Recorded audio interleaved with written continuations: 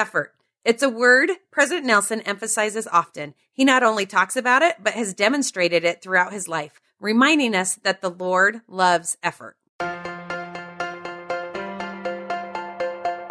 Hi, and welcome to Magnify, an LDS Living podcast where we cheer, inspire, and embolden each other as women and followers of Jesus Christ. We hope to use our influence to make a difference in the world. I'm your host, Catherine Davis, a mom, a seminary teacher, and a grilling enthusiast who loves God. So much in our lives has become easy and instantaneous, but becoming converted to the gospel of Jesus Christ isn't easy or instantaneous. It requires small, daily, genuine efforts.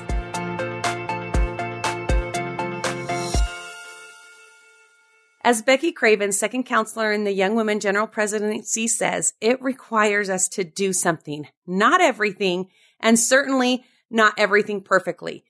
This is what we want to talk about today, and we're lucky enough to have the opportunity to do so with Sister Craven herself.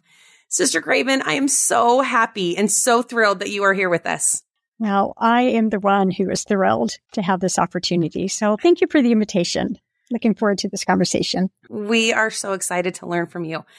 But before we do, we'd love to get to know you a little bit better. And so we have a couple questions for you. All right. Okay. I hear you met your husband on a blind date. Yes, that is right. So what did you do? And was it love at first sight? No, it wasn't. It was more love on second date. I would put it that way. My husband and my older brother were mission companions. They served their missions in England, in London. And when they got home from their mission, there was a mission reunion. And I wanted to go to that mission reunion because my family, I lived as a teenager in that very mission that my brother served in. Actually, at the same time that he served in that mission in England. Wow. There were some people I wanted to see at that mission reunion, some sisters that my mom and I used to do splits with and that I had become close with and had stayed in contact with. So I wanted to go to that mission reunion. But I didn't have a car. And I had a bike, but that was not going to get me up Provo Canyon where the reunion was. So my brother just asked my husband, Ron, if he would pick me up and take me to the reunion. So if you call that a date, that was the first. We basically say goodbye to each other when we got there because we both had our own things to do. But okay, I barely remembered his name afterwards. But yes, one date. And then he asked you out after that? Yes. Yes, we did. We went to a fireside, which is a pretty common thing to do as a student at BYU on a Sunday night. So we went to a devotional, went to a fireside, and I kind of liked him. After that, I was impressed, and fortunately, he invited me out on another date after that. So, totally side note, finally engaged a year later on Mother's Day, sitting in a car at the Provo Temple. I mean, how much more cliche can that be? So, so fun. So, you have lots of fun hobbies, including playing games with your family. What's your favorite game to play together? Well, our family is really competitive, and that includes our extended family, like all the son-in-laws and daughter-in-laws. And there is a game called Nerds. It's just kind of a quick card game. It becomes very competitive and really loud and sometimes even physical. But anyway, yes, it's very, very competitive. That's fun. Okay, so you served with your husband as mission leaders in North Carolina, in Charlotte, North Carolina. What was your favorite thing about North Carolina? About North Carolina itself or the mission? Or yeah, either. One of the things that I love most about North Carolina is that everybody loves Jesus.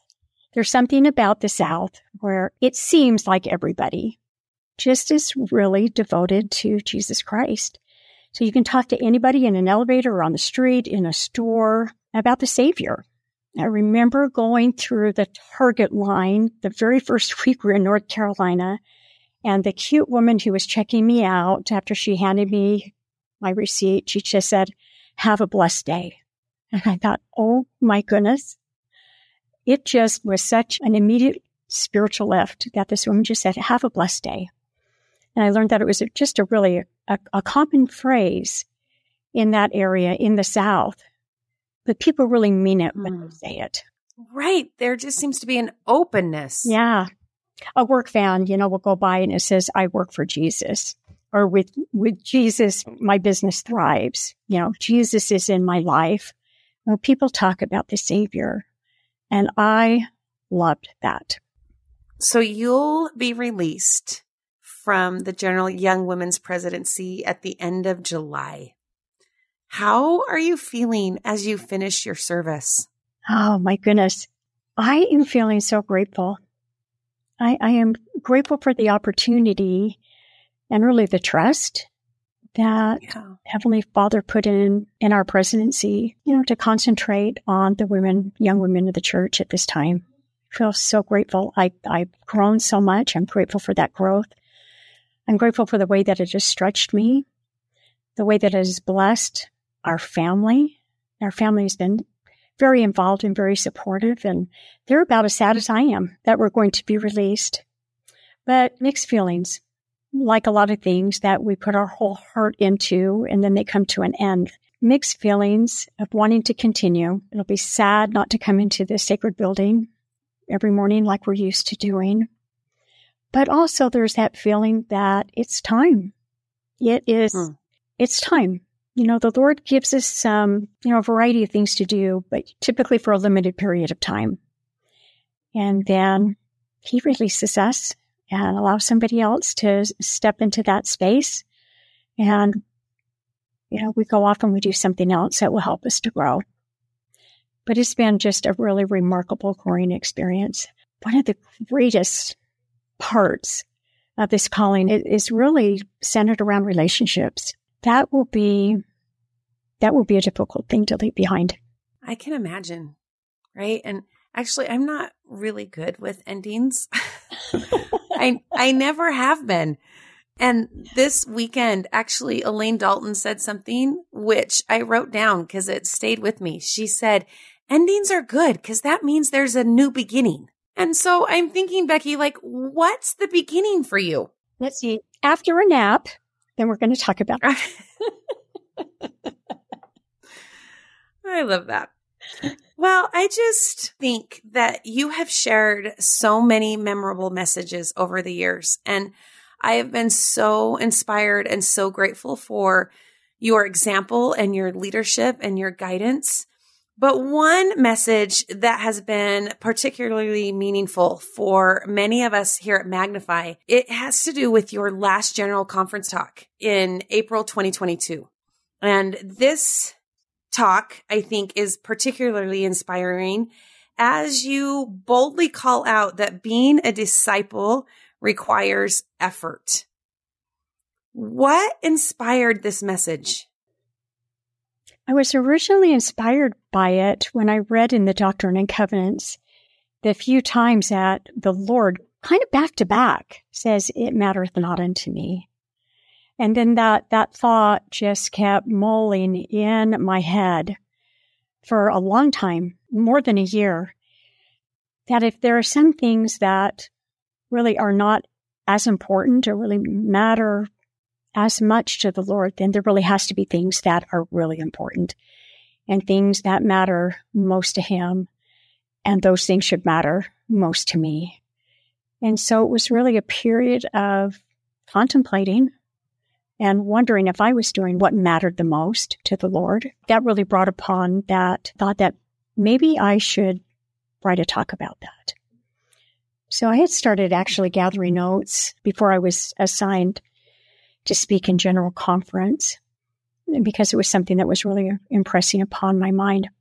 I have a tendency to get very distracted. It's really easy for me to either let my mind wander or to just lack focus sometimes. Sometimes I can even stand in the middle of the room and think I have absolutely nothing to do because I can be that distractible. I'm one that has to write things down and I have to schedule things out. I started thinking about as I get older, especially. What will I look back on? What will the Lord, look to my life and see, what I have done? And so I started to really think about how I was spending my time. Was I making good use of my time? Was I in tune enough with the Spirit that I was using my time wisely for His purposes? That's interesting. So as you started studying about this, did you begin to realize that there were some things that maybe you should focus more on? I think at the time, like so many, especially women, is I had so many things in my life that I was trying to do. And I was trying to do all of them really well. And especially in my calling, I actually put a lot of stress, I think, and anxiety on myself, trying to keep up with a lot of things I had done before. Because there was a time and a season for everything. I realized that there were some things that I just actually needed to set aside, that my life had started to become a little too cluttered. And so there are some things that I put on hold for now that will come back around later. They were things that I intentionally put aside and actually really helped me to focus on the things that I wanted to do for this period of time, to really focus on my family, to focus on my calling, focus on the young women and the other responsibilities that I have at this time. Well, you said being a disciple of Jesus Christ involves more than just hoping or believing. It calls for effort, movement, and commitment. It requires that we do something. What have you learned about effort?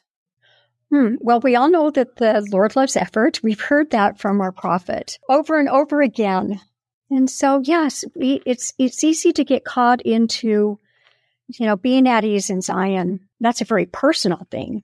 Effort requires us to do something more than just to sit and watch the gospel happen. We need to be anxiously engaged in it. Otherwise, it really doesn't become ours, does it? It really doesn't become our gospel, our church. It really kind of belongs to somebody else until we take some ownership in it. And that requires movement. Well, I think that's interesting. Like sometimes we've heard, like you said again and again, that the Lord loves effort. But I wonder if we sometimes overcomplicate it with what effort looks like. Oh, I think. Yeah.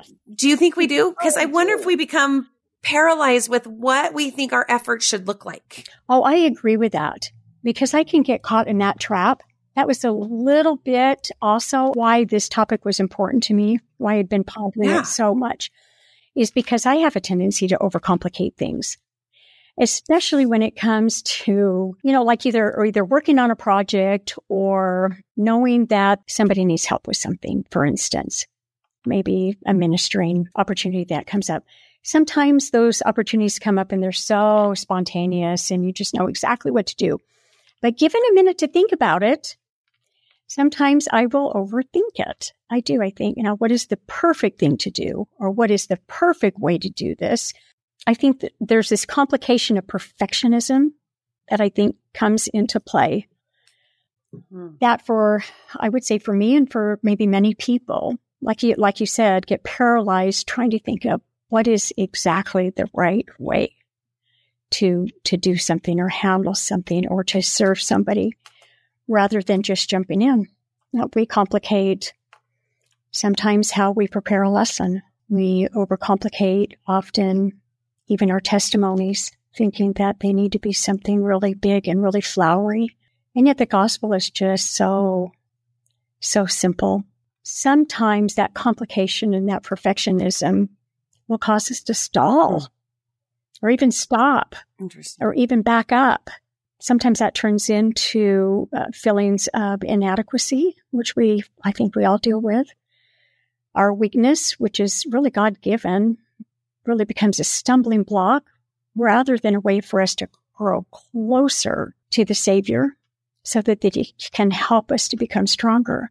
We get scared. We doubt our abilities, and that causes us often just to do no effort. Or, like I said, just to stall. Well, I think sometimes we stall because we might hear when we should do something, we think, oh, we should do more. Oh, yeah. But what you just reminded me that it's not necessarily about doing more. It's about doing what matters most. So what are some examples that you have found or that you have seen about doing what matters most? Oh, I think doing what matters most comes down to the little everyday things that we do to have the Spirit in our life and to be connected with the Savior, to be bound to Him. It's our prayers. It's going to the temple, studying about the Savior. It's about ministering. It's about bringing our friends and family along with us. It really has to do with gathering Israel, which is the most important thing going on the earth right now. Really, the things that matter most are the simple everyday things that we do to strengthen our own testimonies and to strengthen others. As you have kind of been focusing in on what matters most, and maybe some of those questions that you had to ask yourself, where do I spend my time? How do I focus my energy? Have you been guided by the Holy Ghost on some experiences or examples of how to focus in on what matters most? So yes, as I originally started thinking about what matters most and where I needed to focus, it took me back to some talks and lessons that Elder Bednar had shared in the past about balance. He basically says that it's kind of hard to do that. It's hard to prioritize because we can't do everything all at once. It's impossible to do that. And so that we do have to prioritize. But not everything, I have learned, can be a priority. You can't have 100 priorities or nothing gets done. But I do remember Elder Bednar talking about, spinning plates, and that it's hard to keep spinning too many plates in the air at once. They're going to topple and some are going to fall. And so how do you know what your priorities are at the moment? How do you know how to keep that type of a balance? It has stuck in my mind since he first talked about this years and years ago. If we just ask, if we pray to know what the priority is at the moment, then the Holy Ghost will help us to know where we need to be at what time. And so, thinking about all the things that I was trying to keep up with in my life that were kind of getting in the way, sometimes we just need to unclutter so that we can do what matters most. I mean, what matters most is following the Savior, Jesus Christ. What matters most is that we live our covenants. What matters most is that we're doing the basic things and that we're serving others. Those are the essentials. But other things that matter most at the time, they can change depending on family circumstances and, our callings. So it seems like as you were writing this talk, some of your what matters most has changed over the last 5 years as you've been in this calling. It has. Again, the basics have never changed. Those are things that matter most. My relationship with my Heavenly Father and Savior Jesus Christ, and those things that help me stay bound with them and yoked with the Savior. But other things aren't as important to me right now as I try to concentrate on what the Lord's called me to do at the moment. And I think sometimes when we overcomplicate it, it just reminds me of that story you shared in conference about the ice cream and the ministering. Do you remember? Can you tell me that story? I love that story. And when I heard the story, I really related to it because this is a place where I tend to overcomplicate it. So just like this cute sister who went to meet a need of another sister in her ward, she felt like she couldn't go empty-handed. And so she bought some ice cream and took it to her. When in reality, the ice cream it wasn't needed. It was needed really was the visit. And so I relate to that in so many ways, just thinking that I need to do something more than is even necessary at the moment, which is just showing up. So at least in this story that I told at General Conference, his sister acted really quickly. She went and she bought the ice cream and she went to see the sister. I think sometimes, though, when we think too hard about how we're going to do a particular moment of love or ministering, we think too hard about it. And so sometimes it doesn't even happen. And I know that that's the workings of Satan. It comes back to that perfectionism where, oh my goodness, you can't go unless you do exactly the right thing or say exactly the right thing or talk ourselves out of it because, well, what if they're not home? Or what if, instead of just acting upon the first impression that we have and just show up. I think that's so important. I think sometimes when we talk about the Lord loves effort, it's showing up. Me showing up in all of my inadequacies and imperfections, but I can show up. And I can trust that the Lord can use me in the way He needs to use me. I agree with that. That great little phrase, just show up. And if you just show up, you'll find what you need to do next. Well, I think part of our journey as learning to become disciples of Jesus Christ, in the great Sermon on the Mount where He's like, you are the light of the world. I like this phrase from your talk because it reminds me of that. You said that as covenant-keeping women, we must shine our gospel light all over the world by stepping up and standing out. So as you've traveled the world, can I ask you, what are some ways you've seen women who step up and step out? There are so many great women in the world that are doing exactly that. They are stepping up. And because they step up, they do stand out. They automatically stand out. Worldwide, sisters, they travel distances to minister to one another. One experience I'm thinking about right now is the women in Papua New Guinea. I went to Papua New Guinea on an assignment with Sister Sharon Eubank. It was a really humbling experience because when we arrived at this stake center, there had been women that had come even the day before. They had traveled in canoes down rivers. They had traveled on buses for long periods of time to be there on the day that Sister Eubank and I were going to be there. But when we arrived, we learned that they had slept overnight on the grounds of the building, just to be together. Just before we went to Papua New Guinea, just days before, was General Conference. And the temple in Port Moresby had just been announced. And so as we met with the sisters, because of the communication there, many of the people had no idea that a temple had been announced. It was really beautiful when that was mentioned. They just wept. Some had heard. And as we met with some of the women, we talked about the announcement of the temple. What really impressed me about the women was how adamant they were about getting their families to the temple.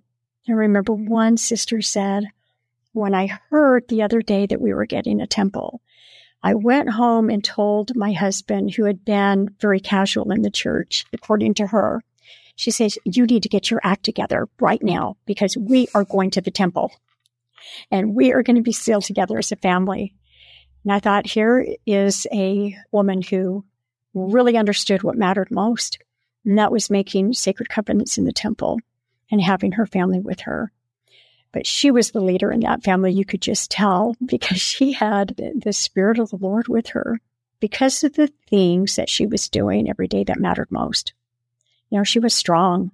She was just really strong. There were other women at that same time that expressed that for years they had been preparing themselves to become temple ordinance workers. They had no idea when a temple would ever come to Papua New Guinea, but they were focused on the day we get a temple, I am going to be ready to work in the temple. That's where I want to be.